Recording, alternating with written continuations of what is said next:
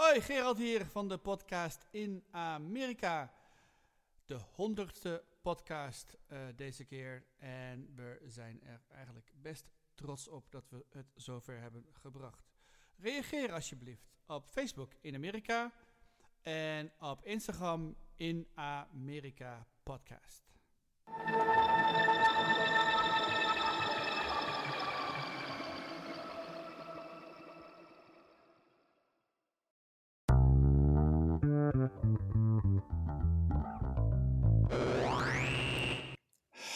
Aflevering 100 van de podcast in Amerika. Ja, het is een 100 uit 100 podcast. Is niet. Hoe heet het? Ging een beetje zomaar. Heel snel voorbij. Heel snel gegaan allemaal. Vanavond met Yvonne David. Atlanta, Georgia. Helemaal in Atlanta. En Paul Strigger daar. Die woont in Newport, Vermont. Newport, Vermont. En mijn naam is Gerald van Wilgen. Ik zit in Voorhees, New Jersey. Het zonnige Voorhees, New Jersey. Wij zitten in het peak season van de Indian Summer. Dus het is echt vrij buiten. Laten we beginnen met het goede nieuws van deze week. Ik heb goed nieuws. Ik heb gisteren in de auto gezeten met een kennis, een vriend, die in februari of maart een heel ernstig ski-ongeluk heeft gehad. Waardoor die geheugen was aangetast, neurologisch. Hij kon niet lopen, hij kon niet spreken. Zicht was aangetast en allemaal heel erg scary. En we hebben dat natuurlijk door de maanden hebben we dat wel gevolgd. Maar gisteren heb ik hem opgehaald. Hij stond ergens op een hoek in de straat. Ik heb hem opgehaald, hij zat naast me in de auto. En we hebben gewoon normaal kunnen kletsen. En dan denk ik, shit, dit is toch wel... Het leven is wel raar. Het kan toch wel... Binnen een seconde kan het helemaal anders zijn. En in zijn geval gaat het spectaculair goed. Maar, en daar ben ik heel dankbaar voor. En hij werkt keihard met allerlei physical trainers en what have you. Maar dan zit je naast zo iemand die dan door zo'n gigantisch dal is gegaan. En gisteren hadden we een meeting en hij had daar allerlei dingen voor voorbereid. En dan denk ik, oh mijn goodness, dat vind ik dan mooi. Dan ben ik dan zo blij dat hij dat heeft kunnen doen, weet je. Dus dat was mijn highlight van de week. Heel mooi, heel mooi. Ja. Ah, wat heerlijk dat het verhaal ook een goede afloop heeft. Ja. Je hebt natuurlijk ook rare dingen meegemaakt, of moeilijke dingen meegemaakt, Paul. Dus jij zeker. weet wat ik bedoel. Het mooie daarvan is dat je wel een beetje je angst verliest, hoor. Want soms vragen mensen, waar ben je nou bang voor? En ik denk, het ergste wat mij had kunnen overkomen, bijna doodgaan, is al gebeurd. Dus waar zal ik nou nog over inzitten? Dus alles heeft toch weer een gouden randje. Ja, dat is deze uitzending. Ja. Maar jouw verhaal over skiën-ongelukken en zo bracht mij op een woordspeling die ik als jongen op de lagere school had bedacht. Ik was erg woordspelerig, ben ik nog steeds. Maar ik kon er ontzettend om lachen ook. Dus ik zat op even te lachen. En de leraar die zat, Paul, stop met lachen. Je zit de hele zaak een beetje te verwarren hier. Waarom zit je zo met te lachen om niks? Of moet ik je de hoek insturen? Dat gebeurde ook nog wel. En toen zag je dat ik op een briefje had geschreven, de lat was nat, omdat ik op de skipiste. Zat. De lat was nat, omdat ik op de skipiste. Ja, ik snap hem. De skipiste. Ja. En die leraar die nam dat briefje en die las het ook voor en niemand snapte het. Hoe oud was je? Ik ook niet. Ik was iets van 10 jaar. Ja, mooi. Heel mooi. Maar goed, mijn goede nieuws. Nou, als je vorige week geluisterd hebt naar deze podcast, dan weet je natuurlijk dat ik zaterdag naar de wereldkampioenschappen shorttrekken ben geweest in Montreal. En daar ook het Nederlandse team in actie heb gezien. En dat was fantastisch. Dat is geweldig. Ik heb dat jarenlang gewoon als bankhanger bekeken op mijn televisie. Maar om er dan in het echt bij te zijn. Ik ga nooit naar sportwedstrijden, maar het was een gigantische arena die half vol was trouwens. En de kaartjes waren waanzinnig goedkoop. Voor iets van $10 kun je er voor een hele dag zitten dan. En word je goed vermaakt door, want die mensen maken een programma door. Daar word je niet goed van. Het gaat maar door. Hè. De 500.000, 1500, 3000 en de relays, mannen, vrouwen, gecombineerd mannen, vrouwen samen. Het mooie is dat je dus zit in een soort hele Verenigde Naties. Want om mij heen zaten Chinezen. En aan de andere kant zaten Koreanen. En die zijn ontzettend fanatiek. En er was één iemand die had een oranje sweatshirt aan. In het hele stadion. En dat was ik. Er was geen enkele Nederlandse supporter. Niemand. En hoe deden we het? We deden het redelijk. Gisteren hebben we een gouden medaille gewonnen. Toen ik er was, hebben we geloof ik een zilveren medaille gewonnen. Maar die sport gaat zo snel. Hè? Je moet je voorstellen, je hebt dus een ijshockeyring. En dat is natuurlijk niet zo groot als lange baanschaatsen. Hè? Dus het is heel kort. En het enige wat mensen doen is rondjes rijden. En zo snel mogelijk. En ze zitten ook allemaal op elkaar. Dus het is heel makkelijk om elkaar ook aan te raken. En dan iemand van het ijs af te doen glijden. En dan penalties krijgen. Dus het geluk hangt ook in een klein hoekje soms tussen de winnaar en de verliezer. Maar het mooiste was gewoon dat ik kon ze bijna aanraken. Het was zo leuk, joh. En ik kan het iedereen aanraden. In maart komen ze naar Rotterdam. Als je dit hoort in Nederland wordt, dan is het de afsluiting van het seizoen.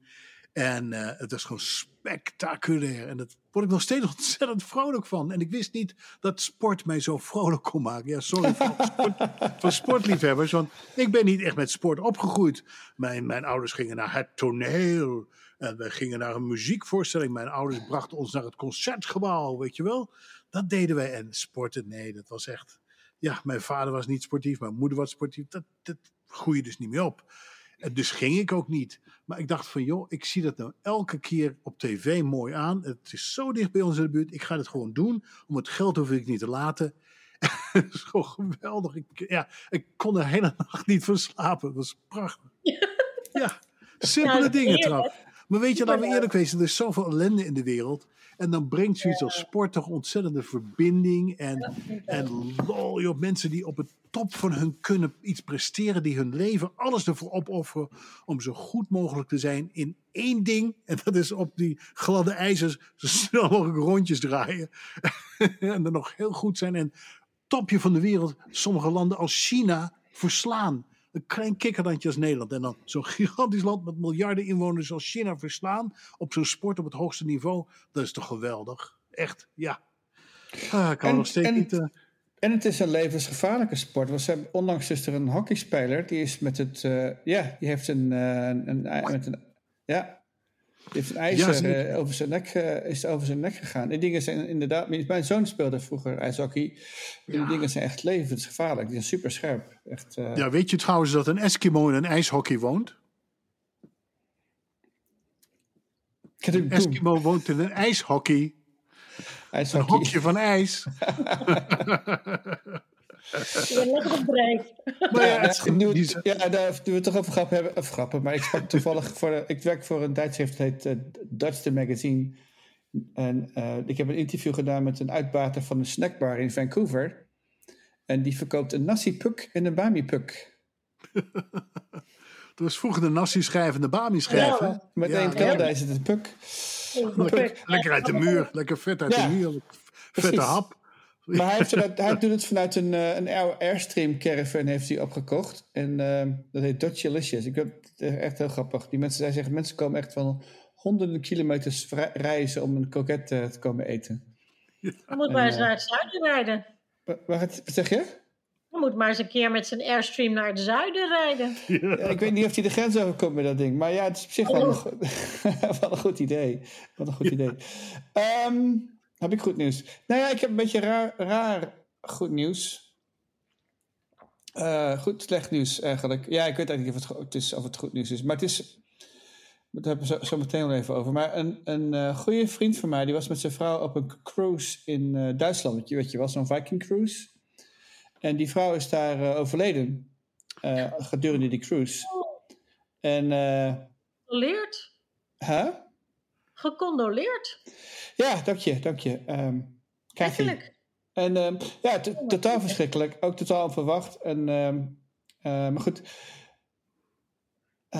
Dus toen hij in Duitsland was, belde hij om te vertellen. En dus zijn dochters waren daar. Maar het is natuurlijk een hoop gedoe om zeg maar Als je in het buitenland overlijdt. Als je buitenland overlijdt, wat ze vroegen aan hem of hij zijn trouwakte bij zich had en haar geboortebewijs. De Duitsers vroegen dat aan hem. En hij van wie gaat nou op reis met zijn trouwakte en zijn geboortebewijs, weet je wel. Dus op het doodcertificaat staat er ook van, we denken dat hier de arrestanten, weet je wel. Maar ik was daar vorige week bij hem thuis en hij was op zich, hij was natuurlijk wel niet helemaal, was ik wel verdrietig, maar hij was ook wel druk bezig. Hij zat wel goed in elkaar, gezien de omstandigheden. En op de eettafel stond alles uitgestald. Ik weet niet of het Amerikaans is, allemaal foto's en diploma's en weet je, alles van haar leven stond uitgesteld op de eettafel. En opeens zie ik daar die urn staan met ertussenin. En ik dacht van, oh shit, weet je wel. Ja. Maar tegelijkertijd dacht ik van, weet je, eigenlijk is het wel... Dat is eigenlijk wel goed, weet je wel. Het is zo van, ze is daar gewoon nog bij. Hij voelt het ook alsof ze er bij hem is. En hij voelt, het is ook niet van, ook al is het definitief. Het is wel ik denk dat het rouwproces enorm helpt, of stimuleert, of hoe je het ook noemen wilt. Het is een heel vertrouwd gevoel, op een of andere manier. En het gaf mij op een rare manier een heel fijn gevoel van dat het allemaal, weet je wel, dat zo iemand toch thuis is. En ook al is die persoon inmiddels overleden. Maar, dus dat is een beetje zo'n moment van, oh, weet je wel. En ook, het is ook een memento mori moment voor jezelf. Van, weet je wel, oh shit. Ja, en, maar ik vond het qua wat ik zei, van hij is niet het type, weet je wel, dat graag een knuffel wil of zo. Weet je, het is een beetje een oudere heer. Ze waren allebei al in de 70. En dat was ook niet aan de orde. Er was ook weinig, weet je, hij was ook niet gezien om te... Sorry, heeft hij wel gehaald toen zijn dochters erbij waren. Maar nu was het meer zoiets van, ja, nou, we moeten de bloemen regelen, we moeten dit doen. En hij zei van, kun je over een paar dagen even langskomen om eventjes de logeerbedden te verzetten, want ik kan bezoek en dit en dat. Dus ja, je bent gewoon ermee bezig. En wat ik er mooi aan vond, is dat het zomaar, dat ook al is het heel triest, dat zo'n sterfgeval dat wel op dat moment heel erg onderdeel van het leven werd. En het maakt het allemaal voor mijn gevoel heel erg compleet. En dus heeft mij op zich een hele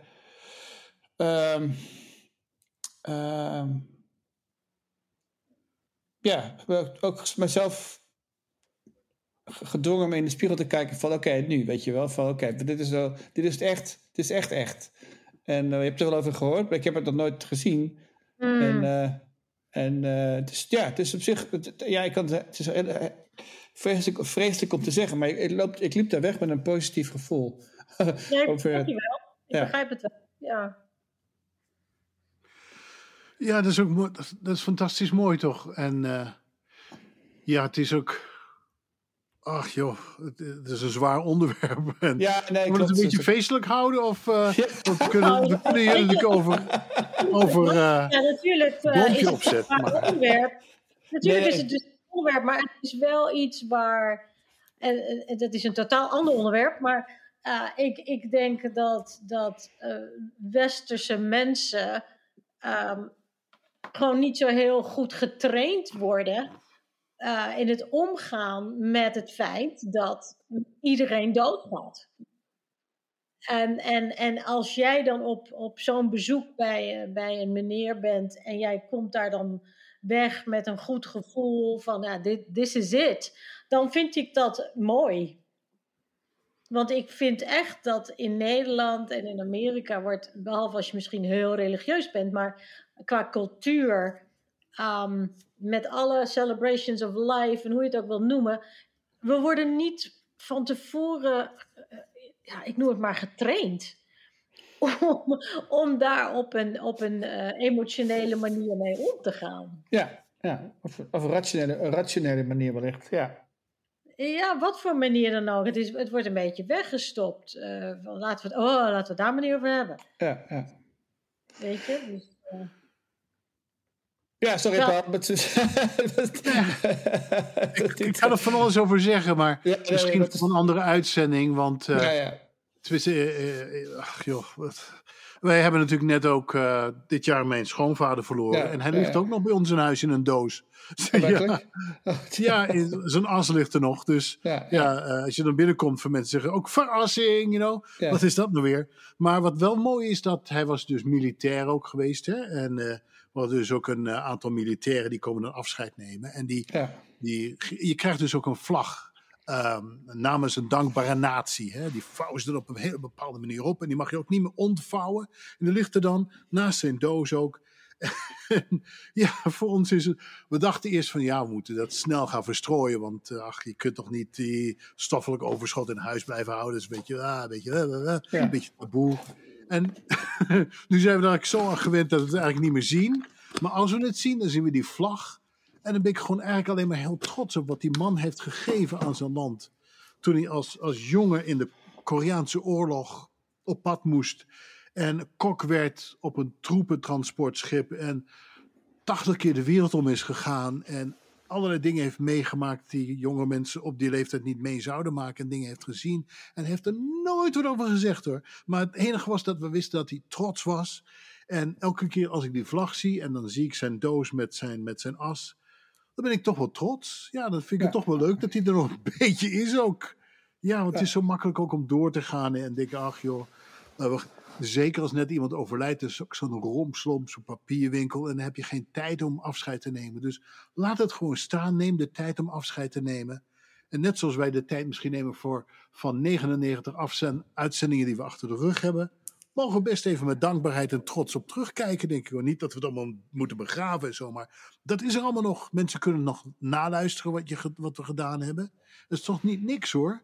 Daar mag je hartstikke trots op zijn. Ik ben er erg laat bijgekomen, maar ik denk dat het echt iets is om ontzettend trots op te mogen zijn hoor. Ja, dat is echt fantastisch dat je dat doet. Ja. Ja, superleuk. Ja, want elke keer, ik praat dan met jullie mee, maar elke keer als ik dus die uitzending afsluit, dan mis ik jullie al op het moment dat we offline gaan. Want het is net echt een beetje met vrienden. En ik hoop dat de luisteraars dit ook hebben. Dat is alsof ze naar vrienden zitten te luisteren die over dezelfde dingen zitten te kletsen. Omdat we toch een aantal dingen hebben die ons samenbinden. En dat toch een gevoel van verbondenheid geeft. Want dat merk ik als Nederlander in den vreemde toch. Er is iets wat je mist, wat je nergens vindt, maar alleen in Nederland. En dat stukje waar we het met elkaar ook over kunnen hebben, maakt ons apart, maakt ons wie we zijn, maakt ons ook hoe we aankijken tegen de situatie in Amerika waar we mee wonen. Het maakt ons anders. En daarom vind ik het ook goed dat we elkaar opzoeken en het daarover kunnen hebben. En dat doet mij emotioneel ontzettend veel. Dus als we dan klaar zijn, ook met dit gesprek vanavond, dan denk ik daar gewoon nog over na. En dat borrelt gewoon verder. Met of zonder alcohol. En dat vind ik ontzettend leuk. En dat vind ik echt een hele leuke rol die jij vervult hier in de Nederlandse gemeenschap. Hoor. Dat vind ik echt fantastisch dat je dat doet. Ja, helemaal mee eens. Oké, graag gedaan. Het is inderdaad het is ooit begonnen gedurende COVID natuurlijk. Maar het is inderdaad een beetje, heeft zijn eigen leven gaan leiden. Dus ik ben blij dat jullie meedoen. Dit brengt ons naar het onderwerp van vanavond. Het onderwerp is het allerhoogste hoogtepunt van het leven, wat je hebt meegemaakt in het leven hier in de VS. Oké. Ja, dat is een mooi algemeen en woest ingewikkeld onderwerp natuurlijk. Ja, pak het maar. Nou ja, ik heb daar een paar antwoorden op. Ik heb één letterlijk antwoord. Het allerhoogste punt was toen ik op mijn... dus ik ben in 2018 met de motor naar een bruiloft gereden in New Mexico. Een vriendin van mij die ging trouwen op het reservaat daar. Die is Navajo. Haar man ook. Het saillant detail, de dominee was een Nederlander. Gek natuurlijk. Die man die woonde al 30 jaar op het reservaat in een heel klein kerkje. Dat is heel bijzonder.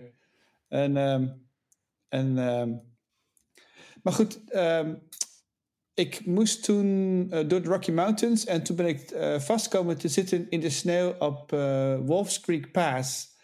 Dat was zeg maar meer dan 10.000 voet hoog. Dat is een flinke hoge berg. En het was in begin oktober. En dus dat is een van mijn letterlijke hoogtepunten, maar ook een van mijn figuurlijke hoogtepunten. Dat was namelijk heel bijzonder om boven op een berg vast te zitten in de sneeuw op een motorfiets, waar iedereen loopt uit te schelden van what the hell are you doing here? En dit en dat. En dat je echt moet klunen met de motorfiets om zeg maar over die berg heen te komen. En dan glibberend naar beneden. Ik ben wel 20 keer gevallen, geloof ik. Maar het is wel... Maar dat is een letterlijk hoogtepunt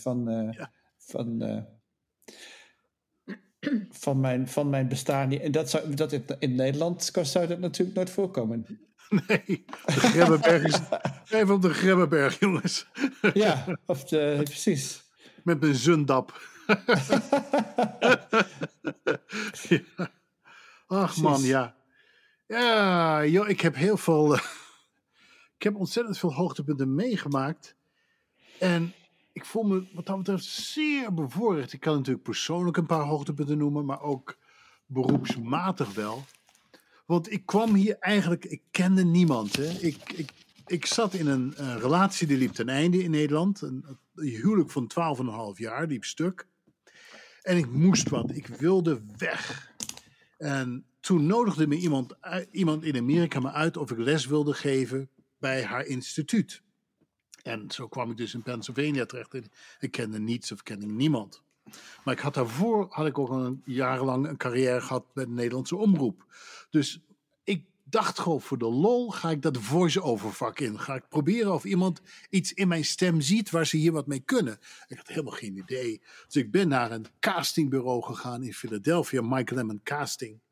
En ben daar gewoon naar wat ze noemen een cattle call gegaan. Hè, waar je dus 500 mensen in een gang hebt staan die allemaal iets kunnen, denk ik. De een kan pirouettes maken, de ander is buikspreker. En de andere kan borden op zijn vingertjes ronddraaien. Weet je, allemaal gekke dingen. Of yo-yo spelen. Het is zo'n talentenjacht bijna. Ik was de enige die iets met mijn stem deed. En toen werd ik er gelijk uitgepikt. En wat ik nooit had gedacht is dat iets wat voor mij heel normaal is, hoe je met je stem praat, hoe je met je stem bezig aan je accent, vonden zij heel speciaal. Omdat ze dat nog niet hadden. Ze hadden niemand die sprak zoals ik, die klonk zoals ik. Het is geen verdienste voor mij, want ja, zo ben ik gewoon opgegroeid en ik heb niks ontwikkeld eigenlijk. Het is dat ik omroepervaring heb, dus ik weet wat ik met een microfoon kan. Maar voor de rest had ik nooit een idee dat ik iets bijzonders was. Dat ik iemand iets kon wezen. Maar zo is het dus voor mij begonnen, het begin van mijn carrière. En ik kende dus letterlijk niemand in de voice-over wereld in Amerika. Ik kende het niet eens in Nederland. Ik kende alleen mensen in de omroep. Maar ik ben dus echt letterlijk met niks begonnen. En nu, en dat is voor mij echt een hoogtepunt, als je dus Amerikaanse beroepsgenoten of stemacteurs vraagt, noem mij 1 Nederlandstalige stemacteur, dan zegt iedereen Paul Strikwerda. Het is natuurlijk in het land der blinden is éénoog koning en ik ben dan een éénoog waarschijnlijk. Maar kijk, het feit dat je dat doet, betekent niet dat mensen je dus kennen. Hè? En ik heb dus door mijn activiteiten op sociale media en mijn blog dat ik al meer dan 20 jaar schrijf, ben ik dus een bekende stem geworden in stemmenland. En dat is zo gek, maar ja, voor mij is dat een hoogtepunt dat als ik dus naar een conferentie ga waar allemaal vakgenoten bij elkaar komen, dan kent iedereen mij. En dan voel ik mij een beetje een bekende Nederlander. Een soort, ja, echt potverdorie. En dat heb ik echt vanuit het niets en allemaal zelf gedaan. Want niemand heeft me daarbij geholpen. Dus dat voor mij is 1 hoogtepunt. Maar als je nou wil weten wat voor mij als mens een hoogtepunt is, dan heeft het ook met dit stemmenvak te maken. Want ik weet niet of jullie Craigslist nog kennen. Bestaat er nog Craigslist? Dat is echt, ja, je kan dus dingen verkopen, zet je het op Craigslist. En op Craigslist kwam ik dus een advertentie tegen en er stond op: We're looking for wedding officiants. We zijn dus op zoek naar mensen die mensen in het huwelijk willen verbinden. En hier in Amerika kan het heel makkelijk. Je kan gewoon online een certificaat ophalen. En dan ben je dus officieel een wedding officiant. Hoe neem je dat in Nederland? Ja, eigenlijk een soort ambtenaar van de onburgerlijke stand. Ja. Je hoort niet bij een gemeente, maar je kunt dus bijvoorbeeld als je een oom bent en je nicht vraagt, kan je mij trouwen? Dan download je gewoon iets van online en doe je dat. Maar zo kwam ik dus bij een organisatie terecht Die op zoek was naar mensen die acteertalent hadden. Die het makkelijk vonden om in het publiek te spreken. En die het leuk vonden om andere mensen te trouwen. En dan heb ik dus sollicitatiegesprek gedaan.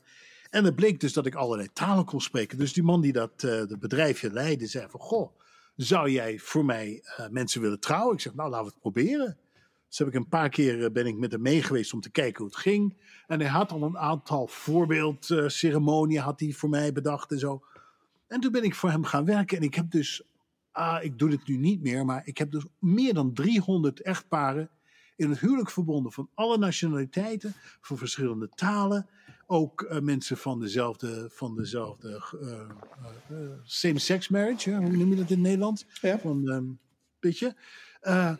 En in het Italiaans, in het Frans, in het Portugees, in het Duits, in het Nederlands natuurlijk en ook in het Engels.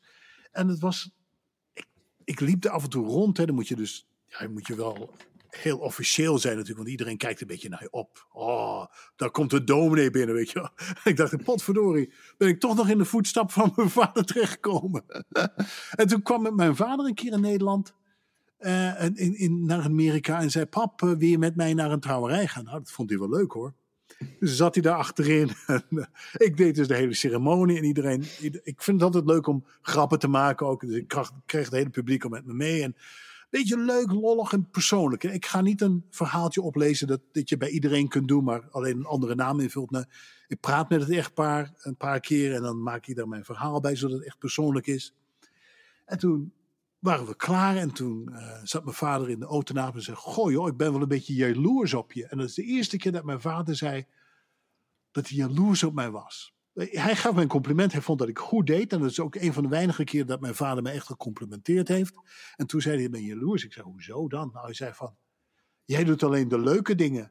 Ik als dominee moet begrafenissen doen. En bij zieke mensen om zitten. Je gaat elke keer naar een feestje, je mag gratis mee eten ook nog.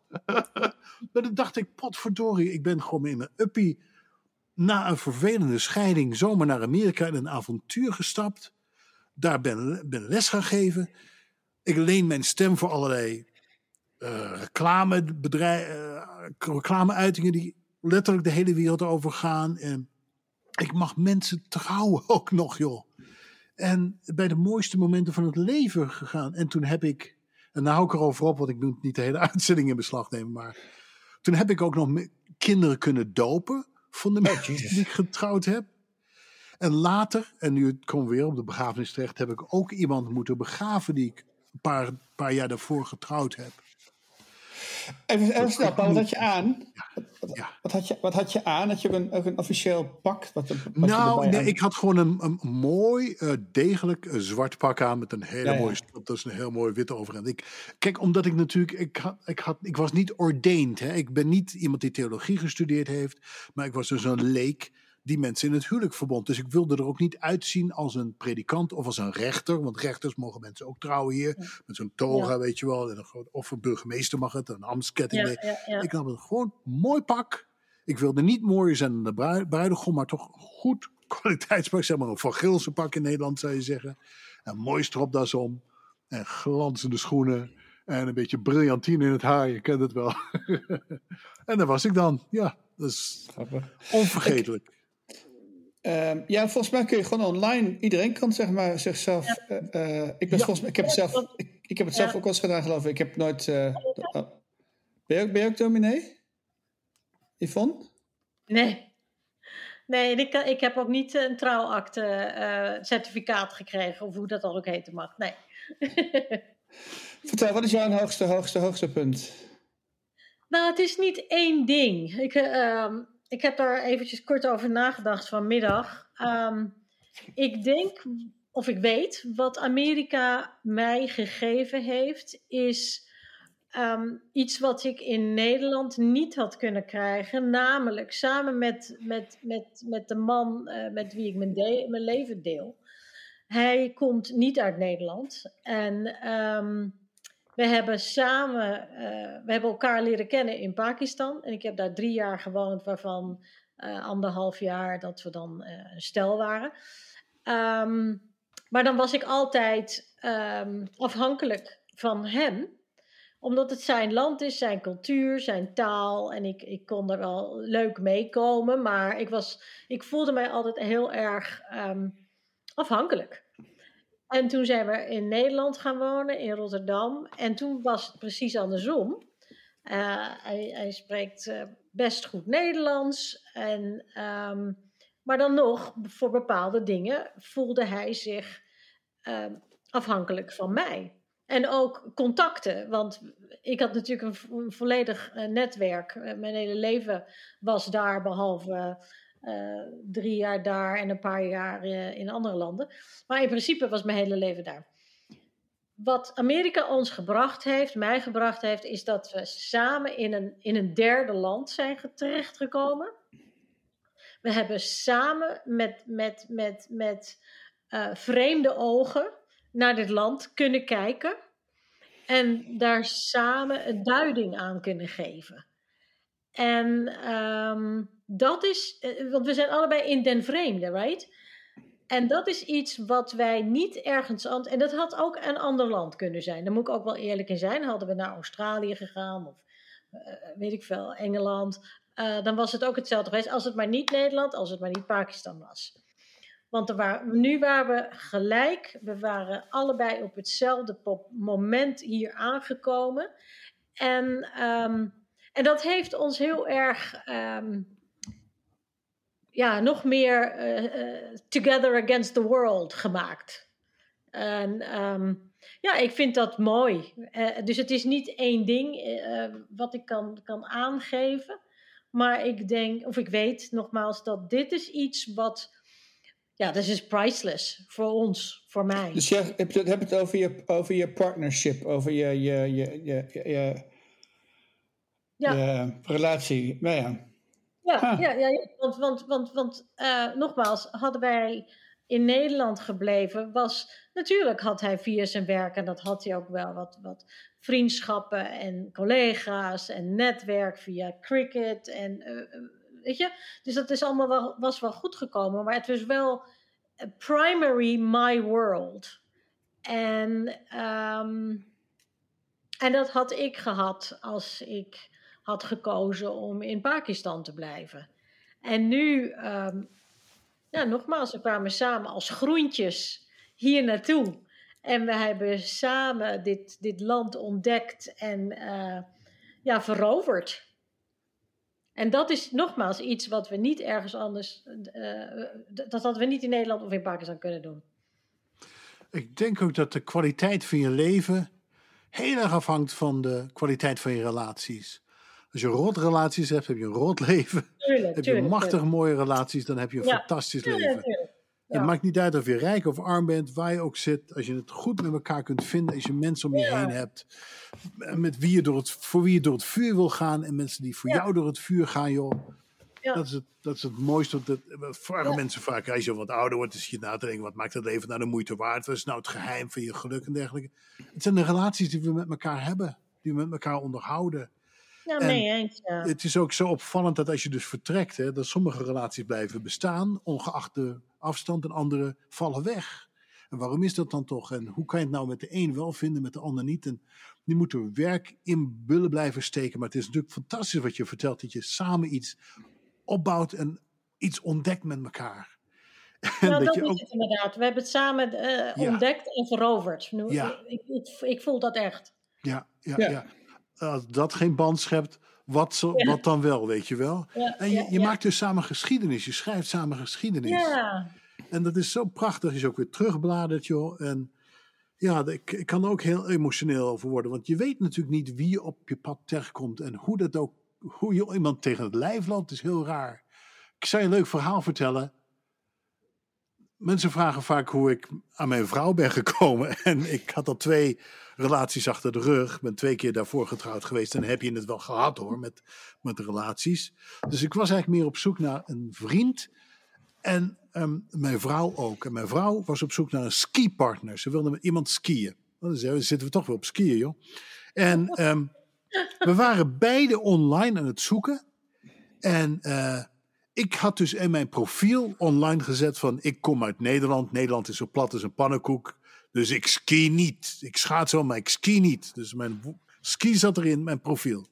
En zij was op zoek naar het trefwoord ski. Om een skivriend te krijgen. En ze kwam bij mij terecht. Omdat ik niet skiede. En we raakten dus in gesprek. En ze dacht van, goh, toch wel leuk. Hij skiet wel niet. Maar dat kan natuurlijk ook veranderen. Dus de tweede date die we hadden, het tweede afspraakje. Gingen we dus naar de bergen toe in Pennsylvania. Naar de Poconos. En huurden ze skis voor mij en kreeg ik skiles. En die ochtend gingen we dus samen van de helling af. En we hebben het altijd blijven doen en nog steeds. Dat is het mooiste. En nu wonen we praktisch naast het mooiste skigebied van New England hier. Het J-Peak. En we hebben dus weer seizoenpassen. En dat is ook zoiets, als je het in je eentje doet, is eigenlijk reet aan, vind ik. Het is net als in je eentje naar het mooiste restaurant, het duurste restaurant, het lekkerste eten. Als je daar in je eentje zit, smaakt het gewoon niet goed. En dus met het leven ook, vind ik, als je dat in je eentje doet. Zelfs voor iemand die goed op zichzelf kan zijn, zoals ik, smaakt het leven veel lekkerder als je het samen kunt doen. Het is zo clichématig, sorry, maar het is wel zo. Relaties maken of breken hoe je je voelt en je geluk. En zorg ook voor die hoogtepunten. Dus ik ook denk aan de hoogtepunten, dan heeft het alles met de mensen te maken die om me heen zijn. En waar ik van houd. En die ook nog een beetje van mij houden. Hè. Het is ongelooflijk hoe mooi dat is. En ja, dat is ook natuurlijk iets wat wij hebben met een relatie met de luisteraar waarschijnlijk, hoop ik. En ik zou het ook leuk vinden hoor, als mensen dus die nu luisteren ook willen reageren. En ook aan ons terug zouden willen geven. Kunnen ze reageren overigens? Kunnen ze dat doen, Gerard? Ja. Ja, ze kunnen wat. Ik zet altijd, niet altijd, maar een link op de Nederlanders in Amerika Facebookgroep. Ja, zou ik leuk vinden ook om van hen te weten wat dit nu met hen doet, dit soort uitzendingen. Hè? Waarom ze naar ons luisteren. Wat ze nog graag besproken zouden willen hebben. En waarom dit belangrijk voor hen is. Want het is toch een uur van je week die je eraan besteedt om naar ons geouwe hoer te luisteren. Om het maar even onderbiedig te zetten. Maar er is iets wat ons samenbindt en wat mensen blijkbaar leuk vinden. Ik zou graag willen weten wat het ook is. En wat hun hoogtepunten ook zijn, zou ik ook leuk vinden. Want we zitten natuurlijk de hele tijd over onszelf te kletsen. En dat doe ik graag, zoals je wel merkt. Maar ik zou het ook leuk vinden om van ons luisteraars te horen. Wat zijn jullie hoogtepunten nou van hier in Amerika zijn als Hollander? Dus bij deze. Oké. Ja. Ik zal het op die pagina zetten, nog een paar andere Facebook-pagina's. Ik ben ook inderdaad wel benieuwd naar de diverse hoogtepunten. Dat is natuurlijk mijn beurt.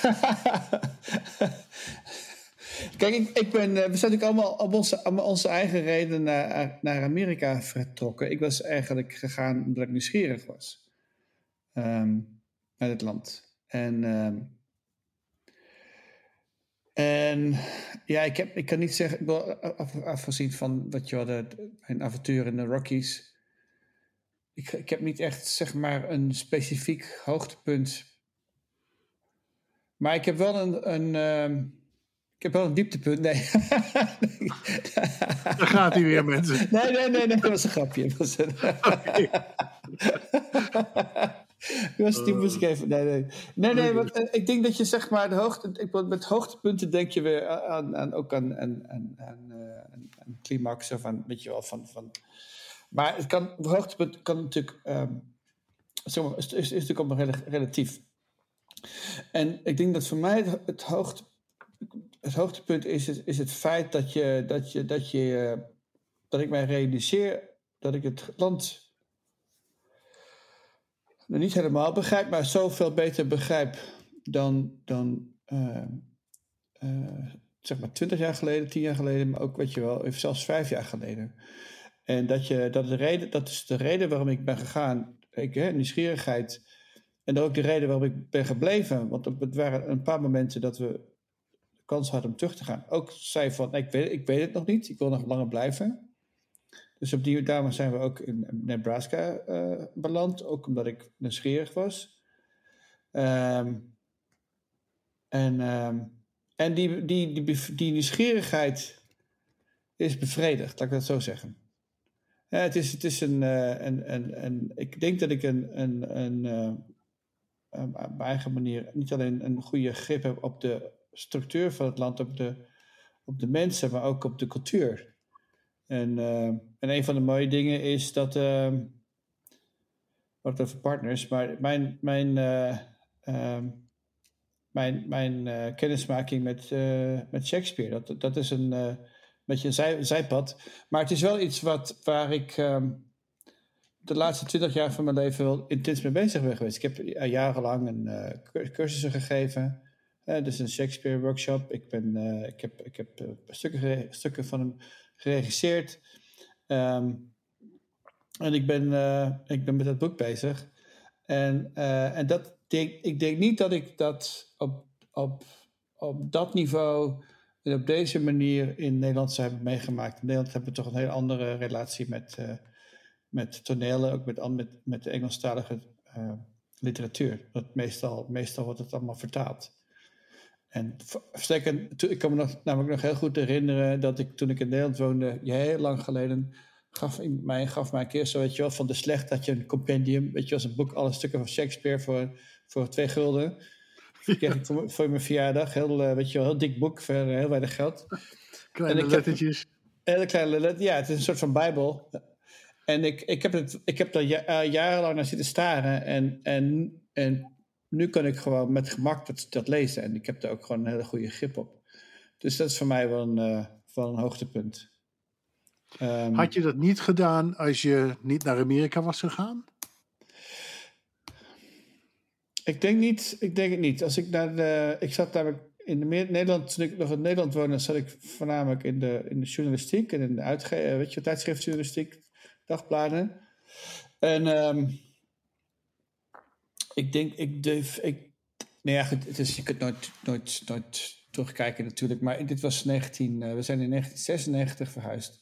En ik schreef toen over wat nu het internet is, over het World Wide Web bestond toen nog niet. Maar ik schreef toen wel over het opkomende fenomeen. En ik heb zelfs dat was voor een tijdschrift, dat heette Hervormd Nederland. Er was toen nog een opinieblad. Dat ken ik heel goed, ja. Oh ja? Jazeker. Daar heb ik ook nog voor geschreven. Makkelijk. Ja.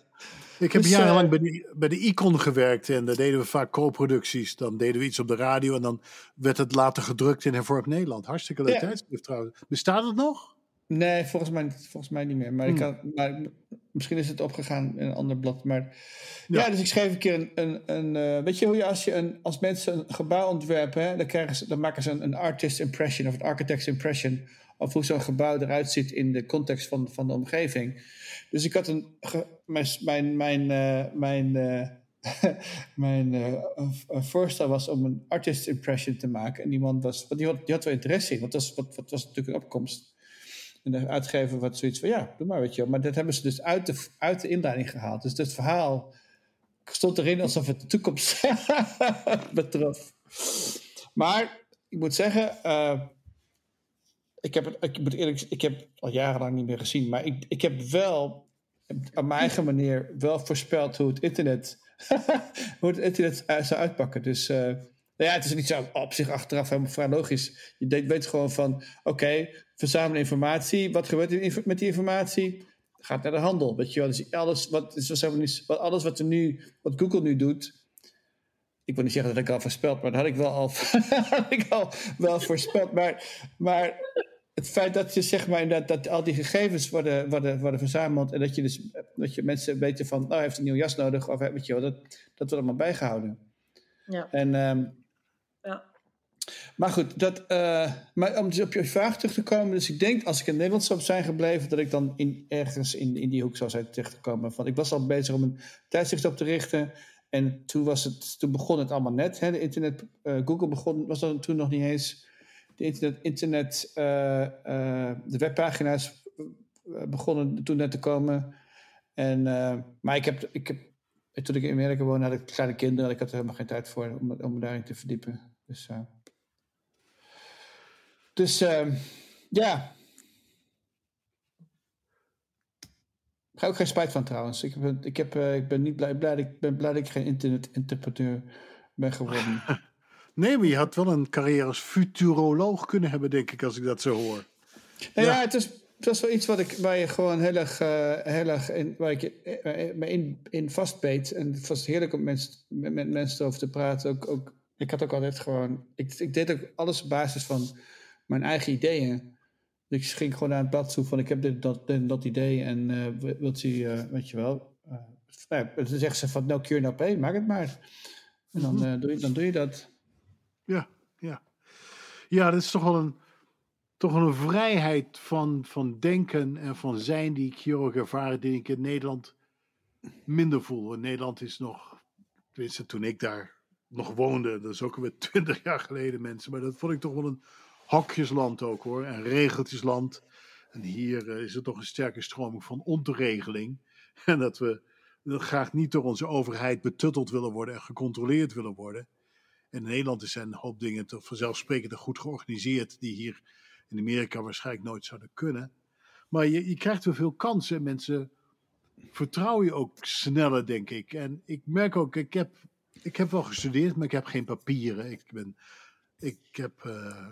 ben naar de Universiteit van Utrecht gegaan, Universiteit van Amsterdam. Maar op het moment dat ik zou afstuderen, kreeg ik een baan aangeboden in Hilversum. En dat leek me veel leuker. En dan nog met een jaar met mijn neus in de boeken te gaan zitten. Dus ik heb nooit een bul gehaald. En hier in Amerika was dat nooit een probleem. Het was echt, kom maar zoals je bent. Je neemt de ervaring mee die wij niet hebben. En daar zullen we jou bij helpen om te proberen jou je weg te laten vinden. En het is een soort vrijheid die ik ook voel als ik hier loop om me heen en om me heen kijk. Een vrijheid die ik voel die de natuur me ook geeft. Hè? Die je toch in Nederland niet hebt. Want in Nederland is het moeilijk om een horizon te vinden die niet onderbroken wordt door menselijk ingrijpen. En hier heb ik dat nog wel. Ik kan gewoon toch nog uren wandelen en eigenlijk niks van de beschaving zien. Ja, het pad waarop ik loop misschien, maar dat is de enige. En dat geeft me toch een soort vrijheid van mijn uiterlijk bestaan, geeft mij ook vrijheid van mijn innerlijk bestaan. Dat is eigenlijk ook wel een heel hoogtepunt hoor. En dat ben ik nu alweer aan gewend. Maar je zei net ook van internet hè. Ik ben natuurlijk jarenlang ook opgegroeid als journalist met het World Wide Web. En dat we alle informatie zomaar makkelijk kunnen krijgen. Je typt maar wat in en er komt wel wat uit, weet je. En dan denk je dat je het weet. En ik dacht altijd dat ik zoveel wist over hoe Amerika werkte. Ik was dus journalist en ik interviewde mensen ook. En ach man, ik was echt wat dat betreft wel een beetje verwaand, zou je het bijna kunnen zeggen. Ik dacht dat ik meer over Amerika wist en dan kwam ik hier en ik had er geen idee van. En dat heeft het mij ook wel gegeven, die 20 jaar hier ook. Dat inzicht van het hier wonen, het leven met mensen ontmoeten. En niet zomaar even erin en eruit gaan zoals journalisten vaak doen. Hè, of van de buitenkant observeren en dan je conclusies trekken. En dat hoor ik ook terug hoor, als ik Nederlandse verslaggeving over Amerika hoor. Dan denk ik, je zit er toch van buitenaf in te kijken. Terwijl ik hier woon. Bel mij nou eens op. Wat ik ervan vind als iemand die hier al 20 jaar woont. Nee, we hebben Maarten van Rossum wel. Want dat is dan de Amerika-specialist. Hè? Oh god. Die is ook al jarenlang in Amerika geweest. Of Charles Groenhuizen. Hij was... Hij was... Ik hoorde hem laatst op de radio. Hij was onlangs nog in Vermont. Oké, nou, hij had niet bij mij aangebeld hoor. Een paar weken geleden, ja. Hij was op doorreis in Vermont, ja. Oh, leuk. Maar ja, dus... je krijgt een heel ander... Geïnterviewd, hè, door Nederlandse journalisten. Ja, die wil inderdaad weten... hoe is dat nou als Nederlander in Amerika tijdens... En dit ging dan voornamelijk om verkiezingen... Maar het was wel heel duidelijk dat ze een Nederlands perspectief wilden hebben, maar niet van een Nederlandse journalist, maar van een Nederlander die hier al 25 jaar woont. Ja. En actief is met wat hier speelt. En niet meer een traditionele fish out of water, maar iemand die deel uitmaakt van wat er gebeurt. Ja, dus het gebeurt wel soms, Paul. Het kan. Ja, weet je, er is ook 1 keer gebeurd een paar jaar geleden. Toen is RTL bij ons op bezoek geweest. En waar ging het ook weer over? Ja, het ging over Obamacare, geloof ik. Dat werd toen ingevoerd. En ze waren op zoek naar iemand om te horen wat betekent dat nou. En mijn vrouw heeft multiple sclerose. En via kwam RTL dus bij mij terecht, want ze waren een Nederlander. En ik raakte met hen in gesprek. Ik zei van, goh, ben je daarmee bezig? Moet je eens even met mijn vrouw praten, want die heeft MS, die kan je wel. En toen kwam dus een RTL-ploeg bij ons op bezoek. En heeft ook een dag met ons doorgebracht. En dat vond ik wel hartstikke leuk, maar dat komt bijna niet voor, hoor. Dat ze echt vragen naar mensen en op zoek zijn naar mensen die hier geworteld zijn. Hè. Het is anders dat je gewoon een paar jaar voor je werk hier naartoe gaat en dan weer terug moet. Maar mensen die er echt, ja, zoals wij ook, ik ben Amerikaans staatsburger geworden, dan kijk je toch anders tegen de dingen aan. Ja. Nog even over hoogtepunten gesproken. Een van mijn andere hoogtepunten was dat ik dus in Pennsylvania wonen we in het dorpje Easton. En Easton heeft de langstlopende boerenmarkt van Amerika. Dan denk je, ja, boerenmarkt, wat is het nou? Maar die bestaat dus al sinds 1752. Is die opgericht. Dat is de oudste langslopende boerenmarkt. En ik ben daar op een gegeven moment omroeper geworden voor de boerenmarkt. Denk je, nou, wat is dat nou? Een paar stalletjes. Nee, er kwamen elke zaterdag 5000 mensen kwamen daar winkelen. En die hadden iets van 20, 30 verschillende stalletjes daar staan. En ik zat er helemaal in het midden van al het gebeuren. En roep dus om dat de bloemkool in de aanbieding is. Dat je daar koffie kan krijgen. Dat die gebakken gehakt heeft of weet ik wat. En dat heb ik dus jarenlang gedaan. En je kon mijn stem dus door het hele dorp bijna horen. Met gelijk voor luidsprekers overal door het dorp geschald ook. En dan denk ik, goh, dat had ik toch nooit kunnen denken. Dat ik als Hollands jochie met 36 jaar naar Amerika ging op goed geluk. Een nieuw leven ben begonnen. En nu zit ik dus op de oudst, langstlopende boerenmarkt, de Farmers Market in Eastern Pennsylvania, om te roepen. En iedereen kan me horen, joh. Dat vond ik toch wel heel apart, hoor. En toen, daar kwam ook nog weer uit dat ze me later gerecruiteerd hebben als een, ik ken het Nederlandse woord niet meer, een historical reenactor. Een acteur die dus een historisch pakje aantrekt en dus de geschiedenis naspeelt. Hè? Ja, ja. En Easton heeft dus koloniale geschiedenis. We hadden een heel oud, hoe noem je dat ook alweer? Ja, een soort café, een oud café, ook uit de 1700's. Hè? Tavern. Taverne, ja. Tavern, ja. En daar speelden wij dus ook historische toneelstukjes. Jouw verhaal van Shakespeare bracht me erop. We speelden dus delen van de historie na, de geschiedenis, in het dorp waar we wonen. En we hadden dus ook karakters, mensen die dus vroeger daar gewoond hadden. En we kleden ons helemaal en dan kwam iedereen naar binnen. De deur ging op slot, iedereen moest zijn telefoon ook inleveren. Alleen maar kaarslicht, alleen maar eten ook. Wat een soort dinertheater, hè? Alleen maar eten wat mensen vroeger ook in die tijd aten. En tijdens het eten deden we dus toneelstukjes. En een van de mooiste hoogtepunten die ik gedaan heb, is dat ik dus een vertaler moest spelen die een tolk was tussen de Amerikanen en de inheemse bevolking. En er waren nog Indianen over uit die tijd, gelukkig. We hebben ze niet allemaal vermoord hier, maar er zijn nog Indianen in die omgeving van waar ik woonde, die de taal nog spraken, de Lenape Indians. Ja. En toen ben ik dus een hele middag met de chief of de Lenape Indians aan het werk geweest om zijn taal een beetje te leren, zodat ik dat als acteur goed kon brengen en goed kon vertalen. Ja. En dan denk ik, joh, wat is dat toch fantastisch.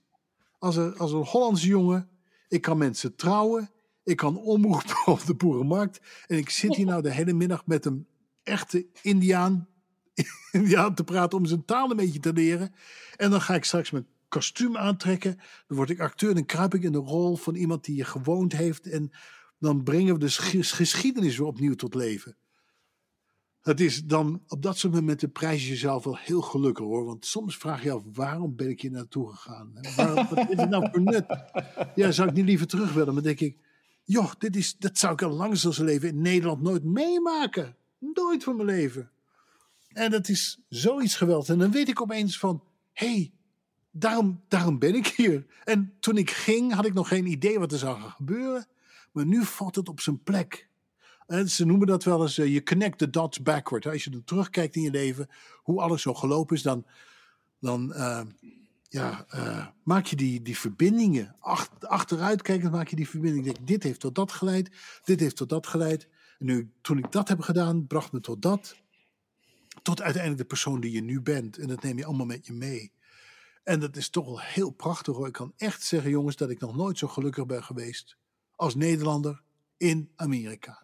Het is de gelukkigste tijd van mijn leven. Ja, Ja, mooi. Mooi. echt. Ja, ik kan het iedereen aanraden. Ja. Even snel een voorbeeldje van hoe Amerikaanse cultuur overwaait. Dus je praat over Native American, weet je wel, elke keer als je naar een voorstelling gaat of naar een cultureel centrum, dan wordt er gesproken over land recognition, van we doen het op het land van zo en zo. Dat is een big thing nu in Amerika. En terecht ook. Ik bedoel, het is, maar het was in Kopenhagen afgelopen november. En toen zeiden ze hetzelfde. We want to commemorate, we recognize this land we're using en bla bla bla bla. En ik dacht van, wacht eventjes. Hoe zit dat precies? Weet je wel? Want jullie hebben toch het land niet van iemand gestolen. Maar het is een heel mooi voorbeeld hoe zeg maar bepaalde dingen overwaaien en dan een eigen leven gaan leiden in Europese landen. Ja, heeft het te maken met... Wel, er zal natuurlijk wel inheemse Deense bevolking zijn. Ik weet wel, Groenland is ook deel van Denemarken. En Groenland is een kolonie, is een Deense kolonie, is wat anders. Ja. Maar Kopenhagen is waren dus dat gaat. Maar goed. Yvonne, dan heb je nog een persoonlijk hoogtepunt. Behalve de ontmoeting met Kamala Harris. Ja. Was ik al helemaal vergeten. Dat heeft weinig indruk gemaakt, hè? Heel weinig indruk. Nee, dan ga ik iets verzinnen, uit mijn duim zagen. Er komt niks diepzinnigs boven op dit moment. Iets dat je tot tranen heeft geroerd. Anders is dat er... ik ben hier niet naartoe gekomen om... de verwachting was dat we hier 8 maanden zouden zijn. Oh, ja, same here. Ja, voor jou is hetzelfde. En het is ook nooit... Kijk, sommige mensen... Het was altijd een droom en die waren nieuwsgierig naar Amerika en die wilden dat meemaken en die wilden reizen en dat proef ik een beetje bij jullie. Dat heb ik nooit gehad. Ik ben nooit nieuwsgierig geweest naar de cultuur. Dat betekent een beetje zoals jij, Paul. Ik dacht dat ik het allemaal wel wist. En ik was gewoon niet nieuwsgierig. En ik heb dus ook, ik denk 4 jaar heb ik me er ook helemaal niet mee bezig gehouden. Dan heb ik in die 4 jaar ook wel 2 kinderen gehad, maar gekregen. Maar afgezien daarvan, ik vond het gewoon helemaal niet interessant om me daarmee bezig te houden. Ik was heel erg van, ik ben een buitenlander en we gaan straks weer terug. Dus waarom zou ik investeren? En op een gegeven moment, zoals een heleboel van ons, kom je dan op een kruispunt. En dan hebben wij besloten om, long story short, besloten om wel hier te blijven. Er was een kans om terug te gaan naar Nederland, maar dat was toch minder interessant dan om hier te blijven. En vanaf dat moment, en dat was in 2007, en toen waren we hier dus 9 jaar... En vanaf dat moment ben ik met andere ogen hier naar dit land gaan kijken. En heb ik me ook echt heel erg voorgenomen van oké, ik woon hier en ik wil niet alleen maar aan de rand staan. Ik wil niet alleen maar met rare ogen ernaar kijken. Ik wil deelnemen, ik wil onderdeel zijn. En dus dat was wel een omslag. Maar om dat nou een hoogtepunt te noemen, dat gaat veel te ver. Maar... ja, dat is wel een ander soort origin story voor mij om hier te blijven. En mij ook daarna pas te gaan bemoeien met dingen en met te verdiepen in dingen van deze cultuur. Want nogmaals, ik ben niet nieuwsgierig. Terwijl van nature ben ik erg nieuwsgierig. Ik heb de bijnaam Why-Von, want ik vraag altijd why. Maar waarom doe je dat? Geen why. Ik heb op mijn motorfiets een hele grote sticker, why. En dan als ik op voor het stoplicht sta en ik zie iemand naar rechts kijken, dan zie je ze zo lachen. En Ik heb een paar video's gemaakt tijdens mijn trip. Ik wilde namelijk interviews gaan doen met violisten. Ja, een heel ander verhaal. Maar ik heb onderweg een paar violisten ontmoet en meegespeeld ook met een paar. Ik ben nog steeds vreselijk. Maar mijn introductievideo, mijn zoon spreekt me daar vaak nog op aan. Leg ik uit waarom ik die sticker erop heb geplakt. En ik zei van, because I'm a philosopher. Dus eigenlijk ben je ook een philosopher. Ik denk het. Als jij dat zegt, dan ben ik dat. Dat is wat je doet. Je denkt daarover over het waarom. En dat is een goede eigenschap. Dingen die mensen gewoon aannemen voor een feit. Ja. En dan ben ik daar van nature altijd... Ja, maar hoezo dan? En waarom dan? Weet je wel? Maar je moet dit doen. Really? Ja, wie zegt dat? Ja. Absoluut. Hoe vaak er wel niet mensen zijn die allerlei regeltjes verzinnen waar je helemaal geen weet van hebt. En vervolgens worden ze boos omdat je die regels, zelfbedachte, onbekende regels overtreedt. Weet je wel? Ja, ook dat ja. Maar goed, dat is niet echt Amerikaans trouwens. Het gebeurt in Nederland ook. Nee. Genoegzaam. Kan ik je uit ervaring mededelen. Ja. Goed, het uur is omgevlogen. Ja. We gaan een paar weken. Ik ga een paar weken naar Nederland, dus we hebben een respite van een paar weken. Oké. Waarom ga je naar Nederland? Waarom? Ja. Mijn moeder is jarig en mijn zoon is jarig. Dus ik ben ook al een hele tijd niet meer geweest, dus ik wilde. Heel leuk. Het is tijd. Ja. En het leuke is misschien niet het goede woord, maar het interessante is dat dus ik logeer altijd bij een hele goede vriend van me. En die woont vlak naast het internationaal gerechtshof in Den Haag. Okay. Dus daar zijn heel veel demonstraties gaande. En vanwege al die oorlogen die aan de hand zijn. Dus op zich is het wel bijzonder. Of ja, eigenlijk wel interessant. Ja. Dus hartstikke bedankt. En tot over een paar weken. Tot over een paar weken. Safe travels. Bye bye.